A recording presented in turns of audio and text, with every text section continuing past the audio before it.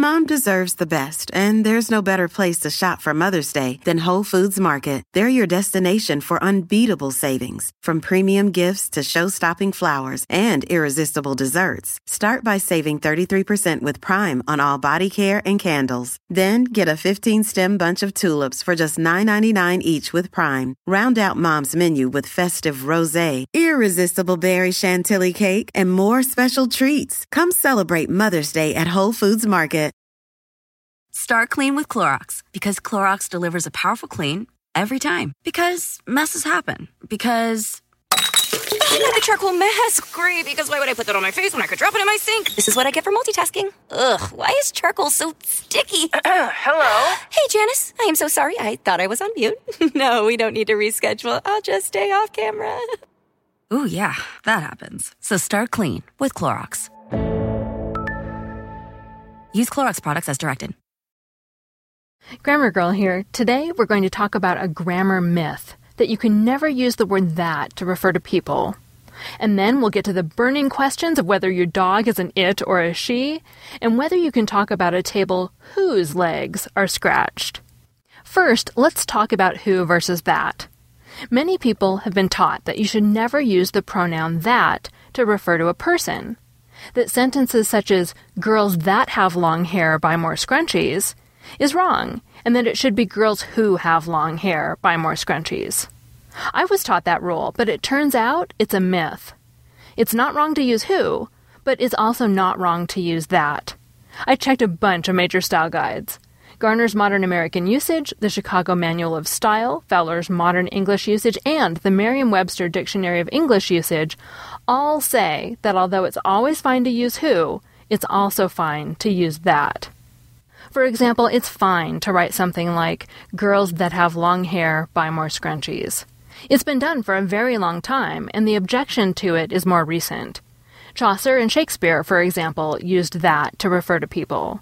And Merriam-Webster notes that usage writers only started objecting to it in the early 1900s.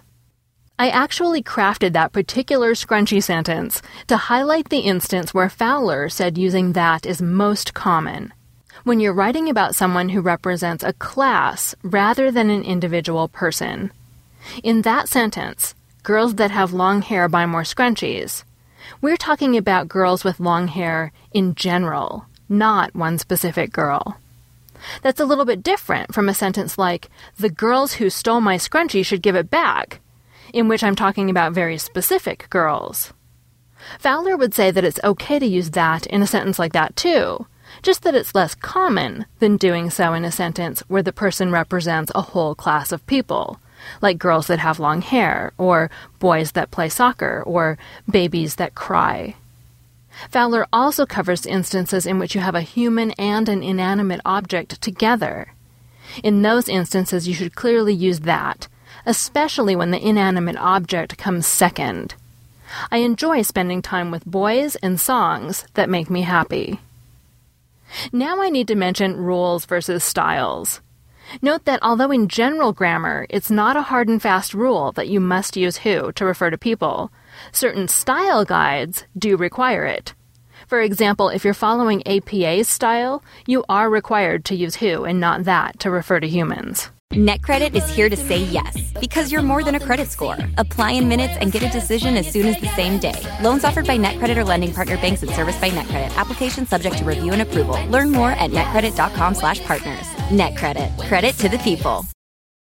Mom deserves the best, and there's no better place to shop for Mother's Day than Whole Foods Market. They're your destination for unbeatable savings, from premium gifts to show-stopping flowers and irresistible desserts. Start by saving 33% with Prime on all body care and candles. Then get a 15-stem bunch of tulips for just $9.99 each with Prime. Round out Mom's menu with festive rosé, irresistible berry chantilly cake, and more special treats. Come celebrate Mother's Day at Whole Foods Market.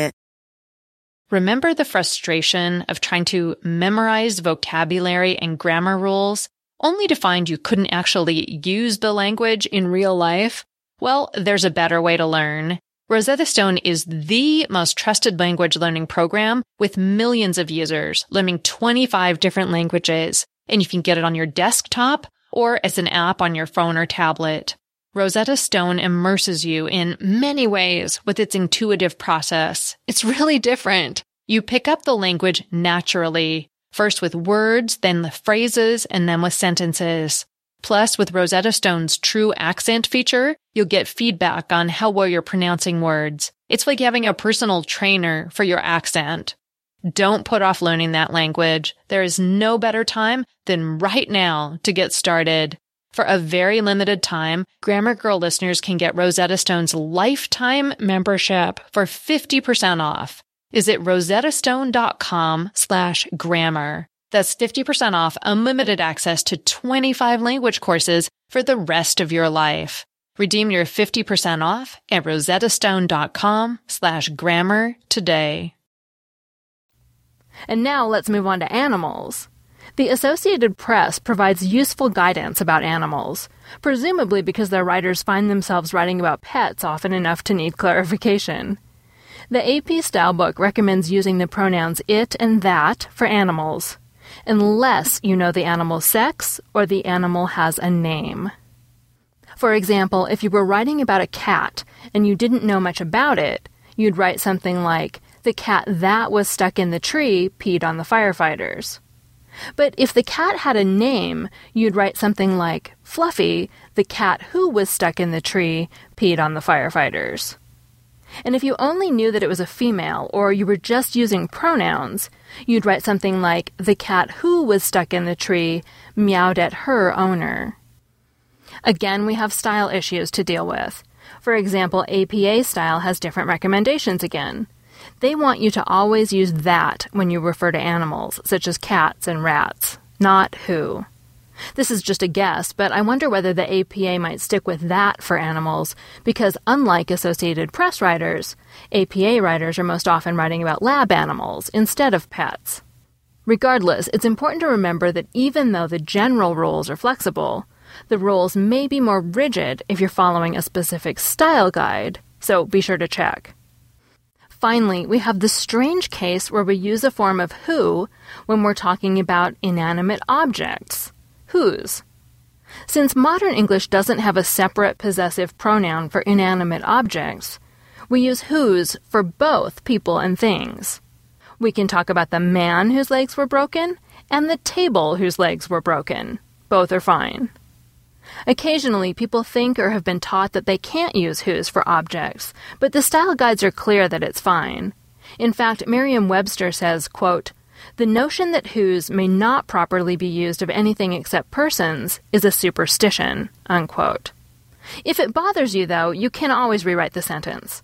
The table whose legs were broken can become something like the table with the broken legs, or the table that had broken legs.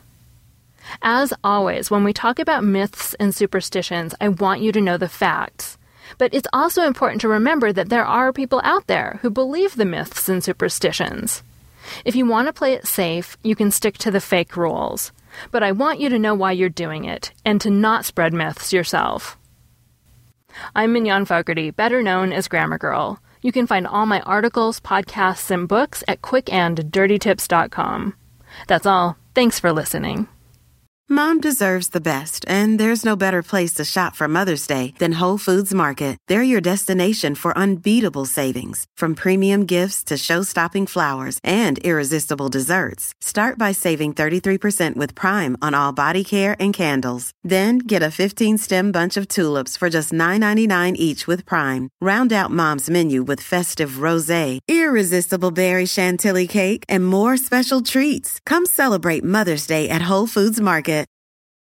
The living room is where you make life's most beautiful memories. But your sofa shouldn't be the one remembering them. The new life-resistant, high-performance furniture collection from Ashley is designed to withstand all the spills, slip-ups, and muddy paws that come with the best parts of life. Ashley high-performance sofas and recliners are soft, on-trend, and easy to clean. Shop the high-performance furniture in-store or online at ashley.com.